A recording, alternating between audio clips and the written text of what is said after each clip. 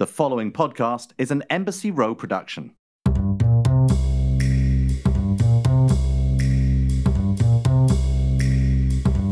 Hey everybody, I'm Marc Lamont Hill, owner of Uncle Bobby's Coffee and Books. I'm a professor, a scholar, and most importantly, a book nerd. I say book nerd because I don't just love to read books, I'm the person who loves to read about the book.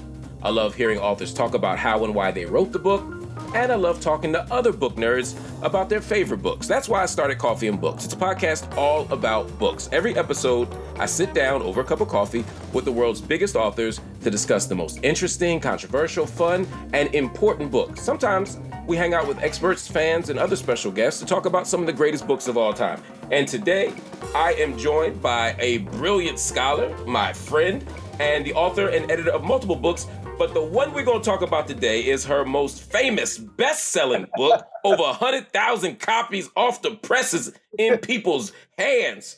It's called We Want to Do More Than Survive, Abolitionist Teaching and the Pursuit of Educational Freedom. Bettina Love is in the building. How you doing?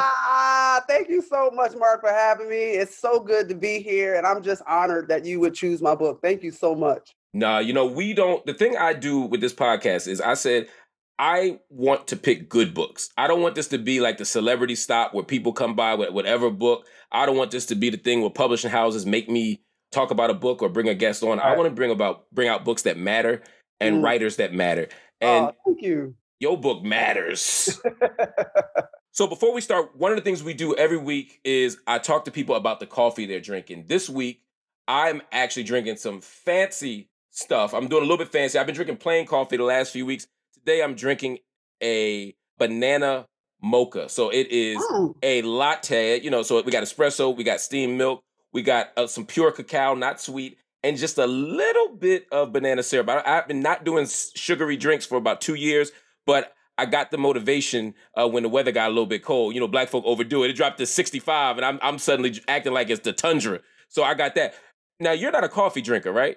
No, I'm not. But you do tea? Oh, I like tea. I like tea. What kind of tea do you like? I'm an Earl Grey, Black English type of tea, but I also put way too much sugar in my tea.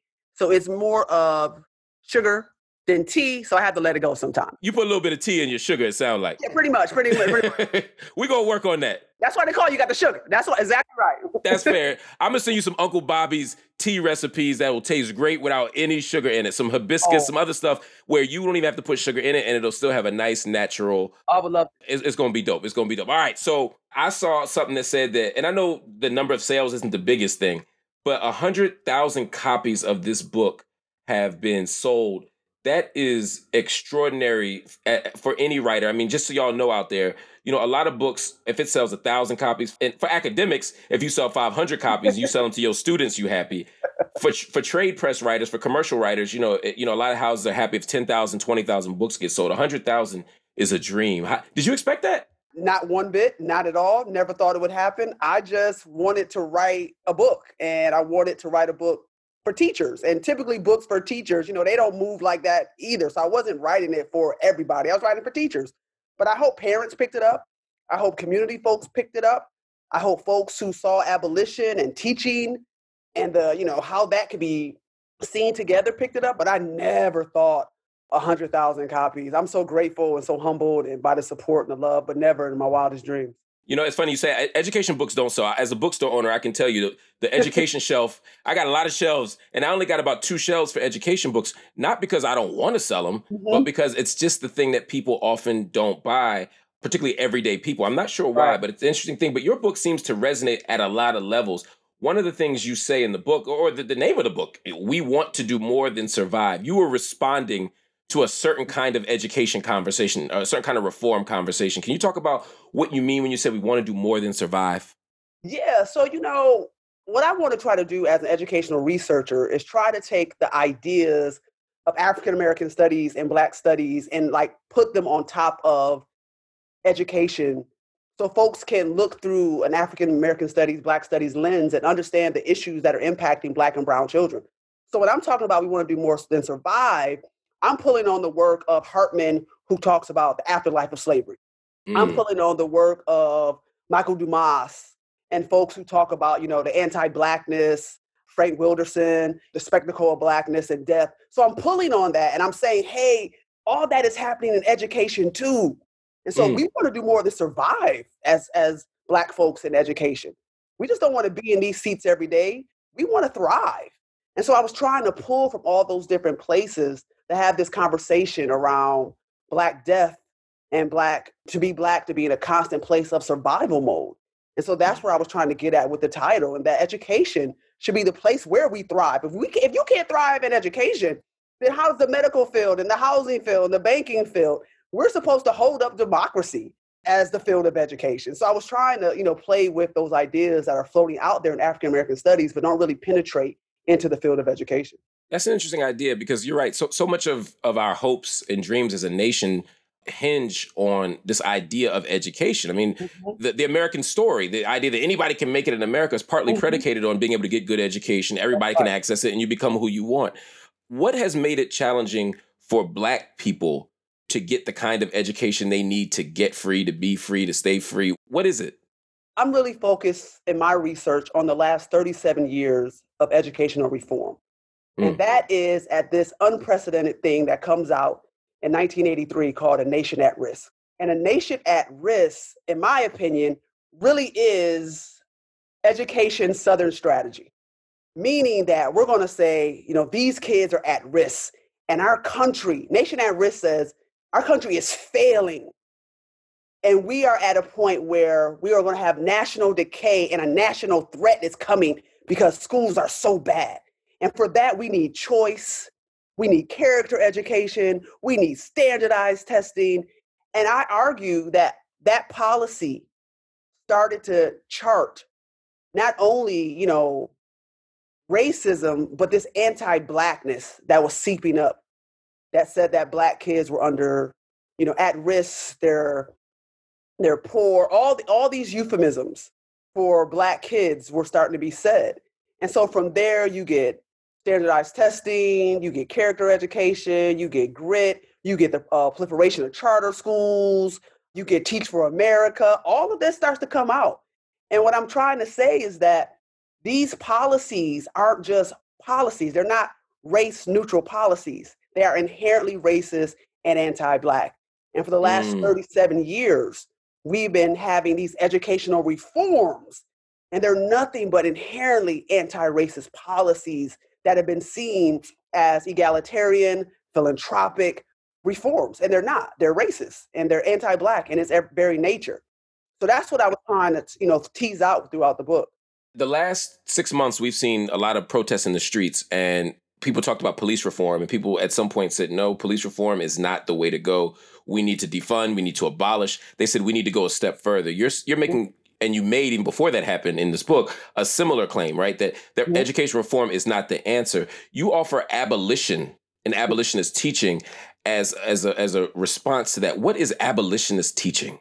So what I tried to do is say, hey, the last 35 years of educational reform has not only been part of the prison industrial complex. What I'm trying to argue is that the last 35 years of educational reform is part of the carceral state. So if that is true, the ways in which we've seen people in this country and throughout the world try to address living in a carceral state is through abolition. So if we're going to say education is a part of the carceral state, why not use the tools and the methods and the ideas of abolition that are already out there and apply those to education?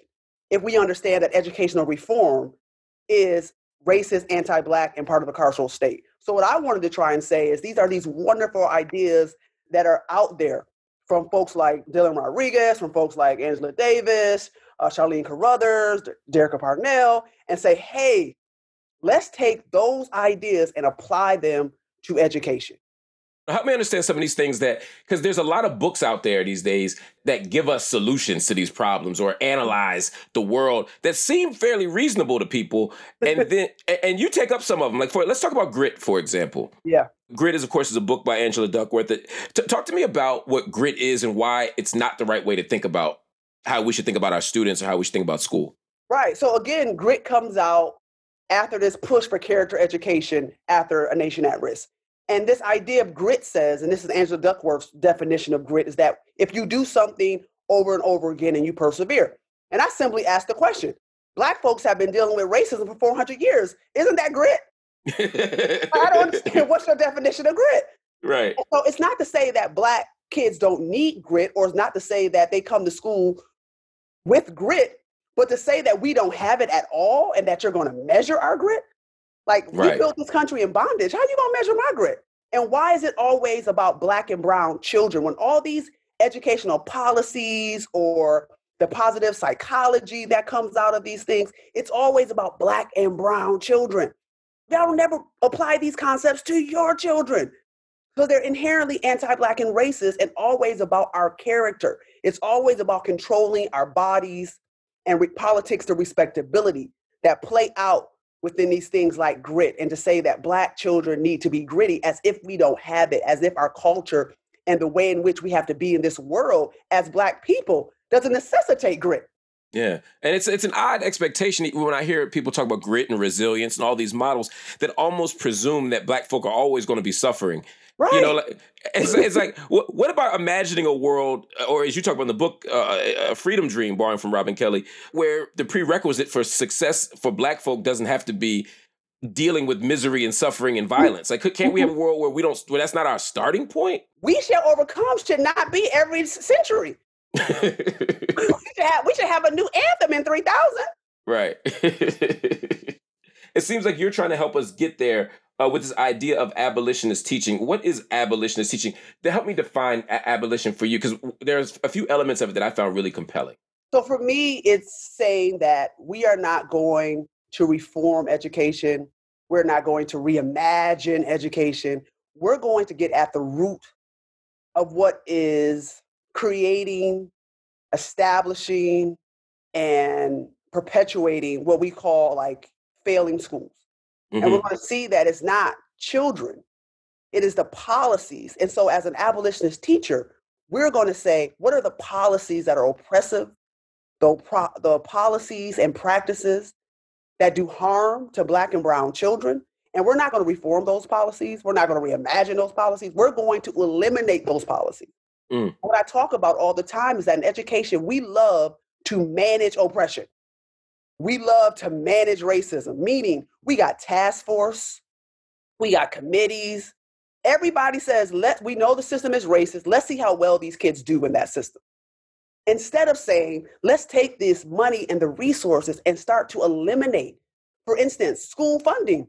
How do you have all these departments, all these school districts have equity offices? Yeah. Where is the equity? I mean, you have some schools, Mark, where on one side of the street, it is a beautiful, manicured school with all the bells and whistles. On the other side of the street, it is a school filled with Black and brown bodies, dilapidated. And you have equity offices. Why? Eliminate the issues. Stop trying to manage the issues. You have places like in Boston. Boston is 72% Black and Latinx.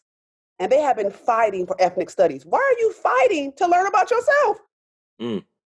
So these are the policies and practices that we need to stop trying to measure, stop trying to test, and eliminate. And what's abolition about that is not only are we going to eliminate these policies and practices, we're going to create alternatives that are more just, more loving, more kind, and that center the lives of Black and brown Indigenous children. So that's what makes abolition so different, is that we're not trying to just reimagine or reform. We're trying to eliminate. You said the word love a couple times now. And in the book, you also talk about joy. Mm-hmm. What role do love and joy have in education? So people talk about, if you're racist, you need to move to being anti-racist. Okay. What is that for anti-Black? If you're anti-Black, you need to be what? Pro-Black? No, I don't think pro-Black. I think you have to be understand a Black joy. You have to see us, love us, envision us. You have to want us to win. All of us and every intersection of us. That's the love and the joy. So I think if we're going to have this antidote, this thing that says, if you're anti-Black, what do you need to move to? You need to move to Black joy. And Black joy is something that's when you see it, it just makes you smile. When you see it, you just, ooh, I mean, it's something you can't bottle. You can't fake Black joy. Right. And it's a love for Black people and our struggle and our strength and our beauty and our culture and our flaws. That has to be what we are trying to move to because it sees our humanity. Much of the nation's teaching force is white. 90% of the nation's teaching force is white. In urban areas, we see it sometimes at best in the 60s and 70s, even in places that are overwhelmingly Black and Latinx. So the vision you have is not just a vision of getting Black folk to embrace Black joy. You're really talking about white teachers having a complete reorientation of how they see Black people and Black life. That's a hell of a task. And that's why I'm an abolitionist. Because an abolitionist knows this is a 40-year plan. It's a 60-year plan. I may not see what I'm talking about, and that's fine. I mean, I was reading just maybe 2 weeks ago, I was just rereading Our Prisons Obsolete by Angela Davis. Yeah. And she says, there was a moment where people were like, slavery would never end. Jim Crow would never end. And here we are. Not saying these systems are fixed, but we have to be as creative and as imaginative and freedom dreaming to say that we can create a teacher education system where white teachers and Black teachers will see Black children and their culture for who they are and why they're beautiful and why they should be loved on. And I think we have to start from that. I'm not going to start with racism. I'm not going to start with all of our trauma and all of our pain.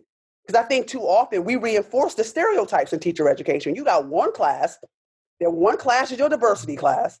And every week they tell you about there's a gap. Oh, there's a word gap, there's poverty, there's this, there's that. And then they go out and say, you know what? These kids are brilliant. Go teach. You haven't shown me that they're brilliant. You haven't shown me that they're beautiful. And so I was like, where's the class called Black Excellence? Where's the class called Black Joy? Like my students, for one of my undergrad classes, their last assignment is to tell me why Black and brown children are beautiful and why you should teach them. Who said you should teach my babies? That's their last assignment. I want you to tell me what Black and brown joy is and tell me why you are deserving to teach Black and brown children. And just to be clear, Bettina is a teacher educator, so you teach teachers how to teach. I try my best. What's the biggest obstacle in terms of getting people to embrace this idea of abolition, this idea of Black joy? What's the biggest challenge, particularly when training or teaching white teachers or pre-service teachers how to become teachers? Yeah, I think the biggest thing is that, there's just not examples. I think one of the biggest challenges, let me say this. I think one of the biggest challenges is that when you are a pre-service teacher, you have your teaching experience that you have to go do. So you have a mentor teacher. And so you spent, your last 2 years with these college professors, and they're telling you all of these things about abolition and social justice and transformative education. And you're hyped like, yeah. Then you go out for your practicum experience and you don't see any of it. Right. That's practicum is when you go out into the field to actually sort of begin your journey of becoming a teacher. And so you have an experience in the classroom working with another teacher teaching. So you go out there and you don't see any social justice stuff. It's like people in rows, sit down, shut up, writing on the board, worksheets, all the stuff that they said is not progressive. Right. And so you have to make a decision right then and there. How am I going to teach the way in which I was told is the way to teach, or I'm going to teach what's being modeled to me right now? Yeah. And this person signs off if I get to become a teacher.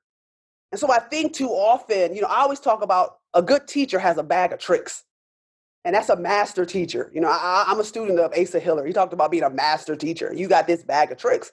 And I say too often is that first-year teachers don't have a really strong bag of tricks because they didn't get anything from a master teacher. And so you got to see it done. You got to see it. And so I think we don't have that, and we don't have a strong support systems for first-year, second-year teachers. Like, you have to go out and find a mentor. That shouldn't be possible. You should be, as soon as you walk into that building, there should be a master teacher who is walking you through how to become a master teacher. And so I think one of the failures, particularly of teacher education, is that we just don't have lab schools anymore. We don't have schools where professors put their money where their mouth is and teach and show these people how it's done. It's all theoretical. And teaching, yes, there's great theories, but we need to show how these theories can be actually put into practice. There are a lot of people right now and there are a lot of books about this written by folk like Steve Perry and others who would argue that charter schools are the way to go. That if we could just build more charter schools, we could have models of innovation, that we could challenge the status quo, that we could unlock the stranglehold that people have on public education, the wrong people. Your book takes a little bit of this up. Why is that not the right answer? So you take folks like Steve Perry, right? Steve Perry has one school. And because you can't replicate with that, right? And so we can have charter schools and I'm not someone who's against charter schools. I am against franchise charter schools. And I think charter schools were supposed to be community-led, community-run. And now they have become a part of corporate America's portfolio. Mark Zuckerberg has his own charter school network. Like every celebrity is a part of a charter school because that's where they hide their taxes and hide their money. And so we have to understand that we have to see that charter schools have lost their way.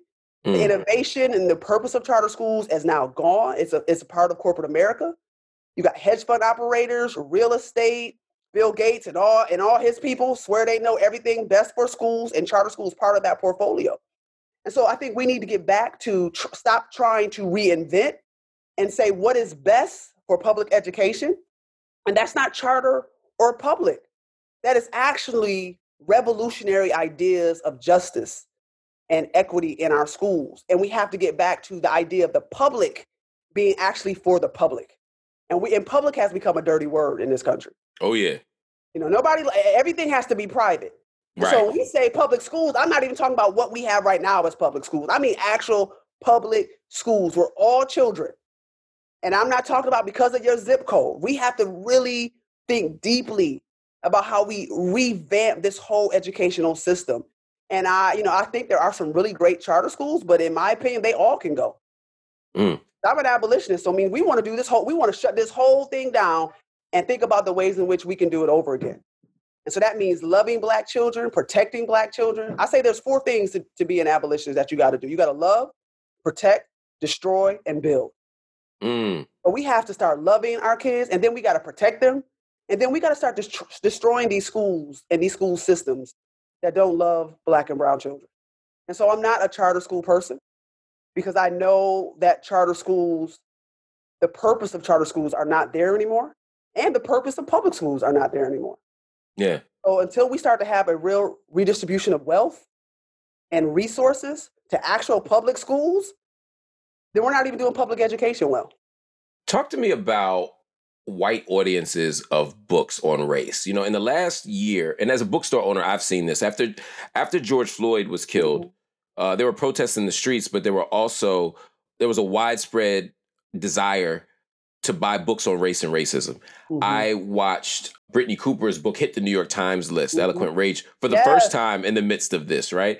I watched books like White Fragility stay at the top of the list. Robin DiAngelo has made every New York Times list for over a year because of this stuff, but certainly it spiked again during the uprisings. I'm watching Ibram Kendi. Ibram has Stamped, of course, which you cite in your book, but there's also How to Be an Anti-Racist. There's Anti-Racist Baby. There's the Anti-Racism Journal that just came out. There's a large appetite for books around race and racism, people trying to make sense of all this stuff.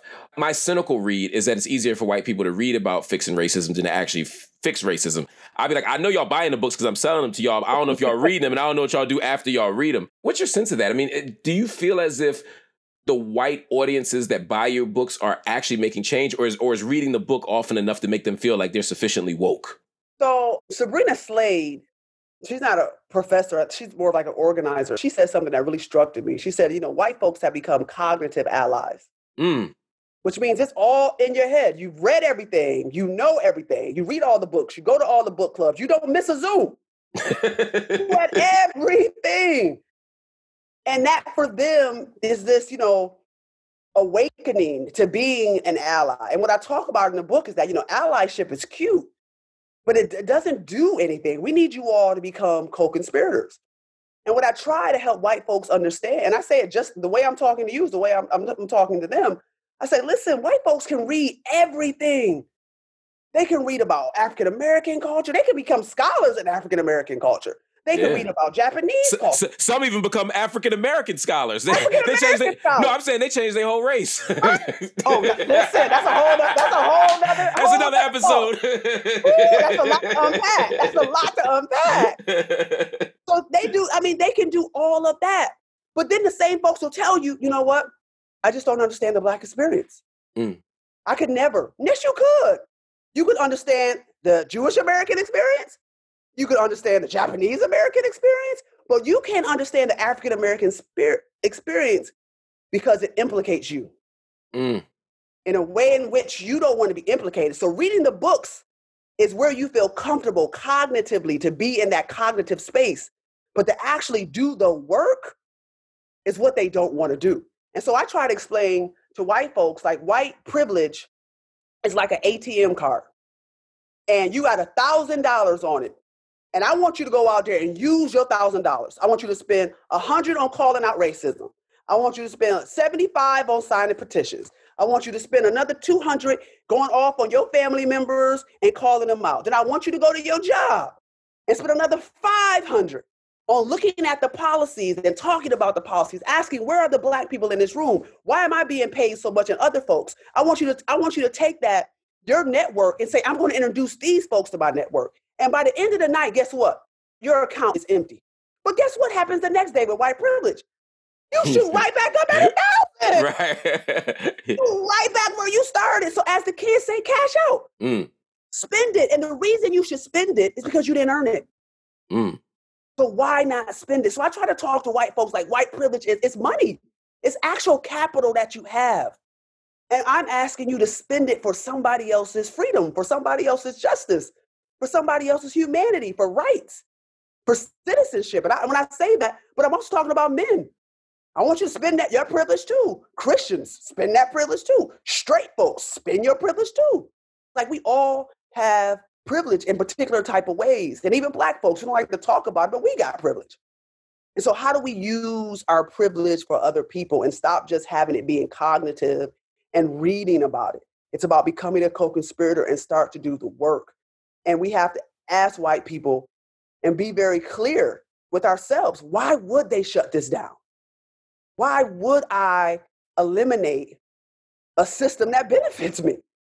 Like we're asking them to do it. This is not only a heavy lift. I'm asking you to disrupt your very idea of self.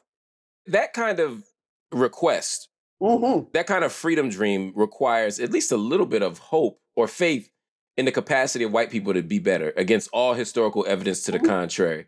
What gives you hope? What gives me hope right now is Black women and Black queer folks. They give me hope. Why? Because Black queer folks particularly show us a radical type of love and hope. They really do. Black queer folks who are at the center of creating new worlds, being marginalized in so many different ways and still fighting for all Black people, not just queer Black folks. Black women fighting for Black men and Black queer folks. I mean, when you see the organizers around the country right now, many of them are Black queer women. I mean, Black feminism, trying to be radically inclusive and thinking about what justice means and understanding that when Black women get free, everybody get free. So for me, I'm just inspired by the way in which Black women, women of color, and how queer folks, particularly Black queer folks, keep loving, keep living, keep being inspired, and keep asking and demanding the best of everybody to love us. And if you love Black queer folk and see us for our humanity, that opens up spaces for you to see other folks for their humanity and freedom dream. So I'm always inspired by Black queer folks and the way we love and the way we show kindness and the way we show gratitude and the way we show justice work. You are now an author. That is no, it's real though. You are an author. I mean, that is an objective fact, right? That because you have published a book, you are an author. That doesn't necessarily make you a writer. Do you identify as a writer? I would say I identify more with as a writer than an author. Why? Because I love to write. I see writing as a puzzle. And it gives me that same high as being a basketball player. right? To see, if I could write a chapter, I'm like, yo, that's like a 40 point. That's like a 40 game right there. Like So for those that don't know, Bettina Love, before she was a brilliant scholar, was a beast on the basketball court. I appreciate that. you played at University of Pitt and at Rochester, right? I'm born and raised in Rochester. And I'm at University of Pittsburgh. Yep. Oh my God. It's Division I basketball player, prolific scorer, prefers to shoot rather than pass. We'll talk about that on another episode. But that actually, in some ways, for me, is part of the interesting story of you. Were you a writer before you were an athlete? Were you an athlete and a writer, or did writing come afterward? Never. I was a ball player. I was one of those kids that didn't know what D1 meant, but I said I was going D1. Like I just a lot of ball players, New York style. Everybody talked junk, so I'm going D1. I had no clue what that meant Division I. I just knew that's what everybody said, that you were going D1. I didn't take school seriously. And when I got to University of Pittsburgh, I transferred there from Old Dominion. And when I got there, the coach said, "You're a student athlete, and you're going to be a student athlete." And I was like, well, okay, whatever. And we had 8 hours of study hall that you had to get. Each player had to get 8 hours of study hall a week. And if you missed by a minute, it was a mile, cumulative. So you get about 10 hours because you ain't want no smoke. You ain't want nobody, you ain't want no student worker messing up your hours. And I just started reading. And really, I took my first African-American studies class. And after that, I was a reader. Before I was a writer, I was a reader. What were you reading? When I read the autobiography of Malcolm X, that changed everything. Wow. That changed everything for me. And I just started just reading anything I could. And then I wasn't a writer yet. I wasn't even thinking about writing. I don't know who the hell thought I could get into a PhD program and why I don't even know why I would think. Yeah, I was going to say, how did that happen? So you go from not thinking about school at all. You were a student athlete, focused on the athlete. Then you started reading. You become a reader.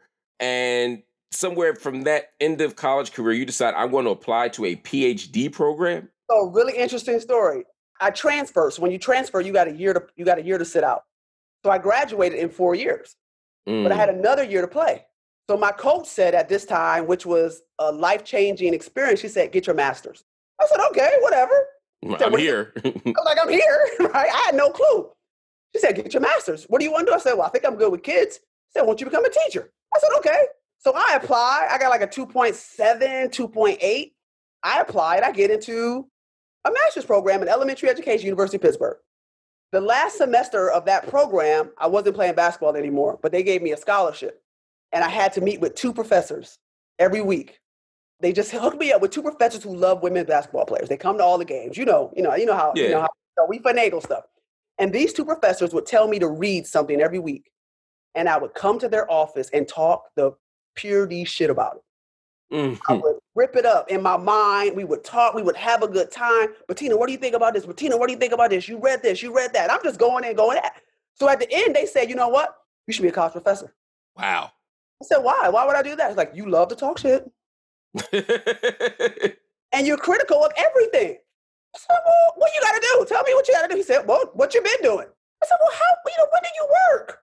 Now we come in 2-3 days a week, but you're really at home just reading and writing." I said, "So somebody's going to pay me to read and write?" Yeah. I went off to teach about 2 to 3 years, but I kept that in the back of my mind. And then I decided to apply to a PhD program. I called them up. They wrote me letters of recommendation, and that was it.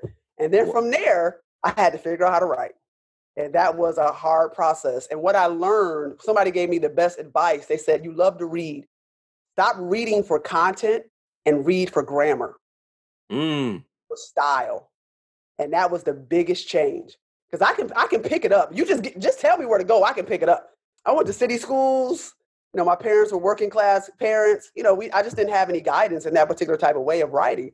But as soon as somebody told me that, stop just reading and read for style, read for grammar, read for punctuation. Now, and I became fascinated. Like, why would they put a semicolon there? Why did they put that comma there? And I picked it up. And that's how I became a writer. A lot of times in the church, they say you preach like somebody else before you preach like yourself. I find that when you learn to write, particularly as a scholar, first you write like other people before you find your own voice. Who were some of the voices that were in your head when you first started writing? A professor by the name of Jonathan Gales out of Georgia State, Asa Hillard. I was a big fan of Asa Hillard. Asa Hilliard is, by the way, for those who don't know, he was a brilliant scholar from Georgia State. He's passed away about a decade ago. One of the leading African-centered scholars, a prolific writer, also was known for traveling and taking large groups of people to the continent of Africa, Egypt in particular. And he's kind of the intellectual leader and mentor, rather, of so many Black scholars of the 80s and 90s, especially in our generation of the 2000s. Yeah. So may he rest in peace always. Anybody else? I'm still a big Bell Hooks fan. You know, Bell Hooks don't even got citations. Like, how you write without citations? And then, I always say, I play catch up. It's with the James Baldwins, with the Audre Lordes, with the Toni Morrisons, with the Alice Walkers. Like, I was playing catch up with those things. But I would say that what made the biggest impact on me really was science fiction. Really? When I read Kindred for the first time. Ooh, Octavia Butler. I was done. When I read I don't know when I stopped reading, but The Coldest Winter, I probably read 7 or 8 times. Like, I would just walk around reading that book over and over again. Then when it came Midnight, I read that over again. No Disrespect, I read that over again. Like those type of books. Those are, by the way, those are Sister Soldier. I like to shout out all the authors for the book. You can grab them, by the way, at bookshop.org/shop/Uncle Bobby's. But Bettina's talking about Sister Soldier's books, of course, Coldest Winter Ever, the Midnight series, which is based on one of the characters in the book, and of course her book of nonfiction, No Disrespect. And she has a new book, by the way, coming out spring 2021, and we're gonna have her here at Coffee and Books to talk about her career. So make sure y'all listen out for that one. I read everything. And, Martha Southgate, I started reading Martha Southgate, who wrote The Fall of Rome and Third Girl from the Left. I just went into fiction in a particular type of way. What does fiction give you as a writer, as a nonfiction writer? So I think fiction for me gives me the same thing that comedy gives me. Like, if I didn't do a dissertation on hip hop, I would have done a dissertation on Richard Pryor. I'm a huge Richard Pryor fan. And I think fiction and comedy can say things in a way that scholarly writing just can't. We use too many words. We try to impress each other, and we get caught up where, Richard Pryor says, you know why Black men hold their stuff all the time? That's all they got left. That's it. I mean, that's like the biggest critical race theory analysis that you don't need nothing else after that. Right. I'm gonna spend 30 pages trying to write what that was just there. Fiction allows you to see a world that you can't write about yet, but that's the world you need to write about. Oh, wow. And so that's why I'm like, that's possible. Fiction lets you see what's possible. And then as a writer, I say, okay, if that's what's possible through fiction and speculative fiction, then how do I try to apply that to right now and say, this is possible. I've read it. I've seen it. And so that's why I love comedy, and that's why I love fiction. I take those very seriously as a writer. Like, there's a podcast called The Read. Yes. Like, I wanted my book to be The Read. I wanted it to read people for filth, and I still wanted you to see the beauty of us. Wow. And I think that comes through in your work. Talk to me about your writing practice. Do you write every day? When I was writing the book, I write every day. I don't do it anymore, but I would say the 18, 20 months that I write every day. And I would take my computer with me. Like, if I could just get 5 minutes, sometimes it's only 5 minutes, I'll write for 5 minutes. Like, if I have something that I need to write, and this is where I probably won't be able to write another book for a while because I have 2 children and a wife, and they don't really want to see this process again. If I have a deadline and I'm working towards a deadline, there's nothing else that matters. If I can get a full 8 hours in of just writing.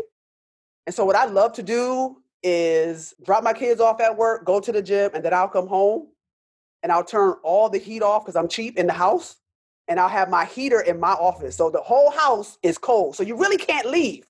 And I'm just stuck in my office with the heater on, and I'll just write. Wow. That is both scary and impressive. I love it. And cheap. Do you share your writing with other people? No. No drafts? You wait until the whole thing is done? Yeah. No. Yeah. I mean, what I'll do is I'll call people and they'll be like, yo, let's talk about this. Let's talk about this. But I did have an amazing, amazing woman. Her name is Sada. And she came by my house once a week and we talked about the book. That's the only time I've ever done this with my writing. is with her. And I met her through another activist. And I said, you know what? I want a young person to just sit with me and read chapters of this book sometimes. And she was like, okay, I know somebody who would love to do it. She was young. She's an activist, dope, scholar. She was working on her master's. And she would come by the house once a week and we would just read. And she'd be like, yo, you're not going hard enough. Nope, that's whack. And I loved it. I loved it. Wow. That's the first time I've ever did that in my writing. And it really, really helped because you're trying to talk about these issues that are happening and evolving right now. I mean, as you know, as the stuff that you write about. And so sometimes you don't want to miss the mark, or sometimes you want to say it. You know, I always say, and Toni Morrison talks about this, you can't write when you got the white man on your shoulder. Mm-hmm. You just can't write. And so sometimes you don't even know he's on your shoulder. And that was her job. Like, tell me if he's on my shoulder right now talking to me. Like, tell me, because I want to know, because you can't write anything new afraid of what white folks are going to say. But we've been trained as Black people and as writers and as thinkers and scholars in the academy, you know, to be so concerned about a white audience. And that's why the title of the book is that. That's why there's a little Black boy on top of it. I wanted everything. And I said, you know, if white folks pick this book up, that's great. If they don't, that's okay. I didn't write for them. I wrote it for us. You wrote it for us. That is, I think, one of the most simple yet powerful and necessary statements that I've heard in a long time. You know, so many people are writing for awards. They're writing for white audiences because you can't sell 6-figure books in white people. It's like hip hop. You can't go platinum without white people buying it, right? It ain't a million Black people going to the store and buying it. We might hear it. We might copy it. We might download it, but we ain't buying it. If 100,000 people buy your book, it's because a lot of white people are reading it. And it's one thing to say, I don't mind them reading it. It's one thing to say, I want them to read it. It's another thing to say that they are my primary target politically, emotionally, spiritually. That's a different thing, because my cynical read is that now there's a cottage industry of folk who write books for liberal white people to feel good about themselves and to kind of perform a certain kind of Black radical politics that's not really radical, that allows people to get paid, get attention, get speaking engagements, but not really do the loving justice work that we need. That's just me. You ain't got to co-sign that or disagree, but I see a lot of it. Yep. Mm-hmm. So here's something you're not going to co-sign. It's a game that I make all of my guests play. Let's do it. It brings me great joy and tortures them. This is my type of game. Okay, it's called Buy It, Borrow It, or Burn It. Ooh, buy it, borrow. Okay. I'm going to give you 3 books. One you can buy. Ooh. One you borrow. The other you burn. Okay. You ready? I don't know. Yes. Here are the 3 books. Bell Hooks, Teaching to Transgress. Oh my God. Michelle Alexander, New Jim Crow. Now, why are you doing this? And Gloria Ladson-Billings, The Dream Keeper, Successful Teachers of African American Children. Why would you do that? It's just rude. This is the best part of the whole show. Nah. So one you can buy, one you can borrow, and one you burn. And of course, caveat, just for everybody out there, we love books. We love all these authors. We love all these books. And we don't want any books burned. We want them all read. And we prefer if you read them from bookshop.org/shop/Uncle Bobby's. But we just want you to read all of them. However, at this moment, the game is the game. Man, your new name, Rudy. I love it. Okay. All right. Let me just think deeply about this. Okay. I don't have ideas without teaching to transgress. Like I'm not a person. I don't have It's getting interesting. Okay. I'm going to borrow Michelle Alexander. Okay. I'm going to buy Teaching to Transgress. And I know you're from Philly, and I know she's from Philly. Philly is grimy. So exactly. So I'm gonna have to burn Gloria Ladson-Billings. Dream. Yep. Mm-hmm, yep. Mm-hmm. Yeah, we got that on tape, guys. Bettina Love is burning the Dream Keepers. I just say why. So walk me through it. So you said Teaching to Transgress by Bell Hooks is like a foundational text for you. It helps give you your intellectual and teacherly identity. Is that fair to say? Yes, like that book is foundational to who I think I want to be, or even what we want to do more than survive. Like I want it to be all honesty. I wanted to write like the second edition to that. Right. That was really what I was going for, to write the second edition of Teaching Transgressors, write the second edition of Pedagogy of the Press. That's what I was really like trying to, in my head, when that ego come in, that's what I wanted this book to be. Right. That's why I can't depart from that. Michelle Alexander, the new Jim Crow, I mean, as an abolitionist, just gave me language, a framing of how to see what was going on, how to understand what a carceral state is, right? This thing come out in 2009, 2010, right? So I'm learning at that time. I didn't even know what abolition was, but the new Jim Crow gave me language to think about. We live in a carceral state. I didn't know what that was before the new Jim Crow. I'd heard about it. I'd read Our Prison Obsolete, which, came out, but I don't know, the new Jim Crow just did something different for my spirit and the way it hit at that time. And there's critiques of that could be made about not including women and all of that stuff, but it hit me in a different way. Yeah. And so the reason I got to burn Dream Keepers is that I just feel like Dream Keepers, even though one of her most astonishing, amazing, The wonderful book, is that I can't, Teaching to Transgress is why we get that book too. Gotcha. And look, it's one of them things where, to use the basketball metaphor, if I say, Kareem, Wilt, and MJ, somebody got to go, you know what I mean? Anybody who got to go, somebody can make an argument for the other one. I mean, and in my field, Gloria Ladson-Billings is the GOAT. Without a question. Without a question. And Dream Keepers is one of the most important books that really sets a foundation for understanding culturally relevant education, culturally relevant instruction, and looking at models of successful teachers of Black children. I mean, it really is a staple. It's a foundational book. You can't teach Black children effectively without taking and encountering the work of Gloria Ladson-Billings. So there is no diss here. She's from Philly. I wouldn't have did that to my girl, Gloria. Gloria, if you're listening, I wouldn't have did that to you. That's Bettina Love all by herself. I'm going to send her a note.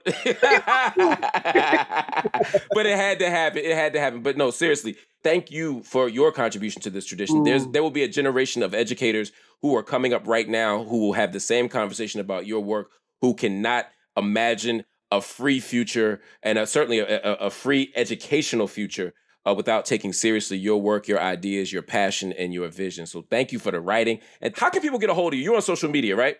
Yes, I'm on all the socials. So Twitter, it is BeLove Soul Power. Instagram, it is also BeLove Soul Power. So please come through, check us out. All right, and you also have the Abolitionist Teaching Network that you want people to check out too, right? Yes, please check out the Abolitionist Teaching Network. Our job is to help teachers become abolitionists. So we provide trainings, we provide workshops, and we're also going to provide actual activists in communities for teachers to work with, to learn how to be an activist, to learn how to use direct action in their schools, to get rid policies that are harmful and hurtful to Black and brown children. So you go to ATN_1863, and that's us on Twitter. That's us on Instagram. Please follow us. Go to our website, abolitionistteaching.org. And that's the work that we do. So please check us out, ATN. That's it. Y'all heard it, y'all. And thank you for hanging out on Coffee and Books. Hey, listen, I love what you do, Mark. But more importantly, I love you as a person. I thank you for always putting Black voices and Black folks on, and Black women.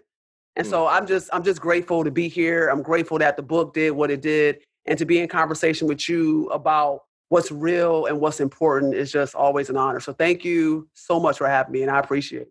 All right. I'm going to see you again soon when that next book come out. When the family lets you. when my wife let me get back to that thing, we'll see. We'll see. I still my kids are in high school. You know what? I'm going to check with her. I'm going to call her. Call Chelsea. I'm going to call Chelsea and be like, yo, when can we do another book? I'm going to just book everything through her. I'm waiting till the kids in high school when you become corny. Fair. All right. Thank you for listening to Coffee and Books. Make sure to follow us on Instagram with the handle Coffee and Books Show. That's Coffee, A-N-D, Books Show. Also, you can buy all the books that I've been discussing here at bookshop.org/shop/Uncle Bobby's. Or you can go straight to UncleBobby's.com. That's Uncle BOBBIES.com.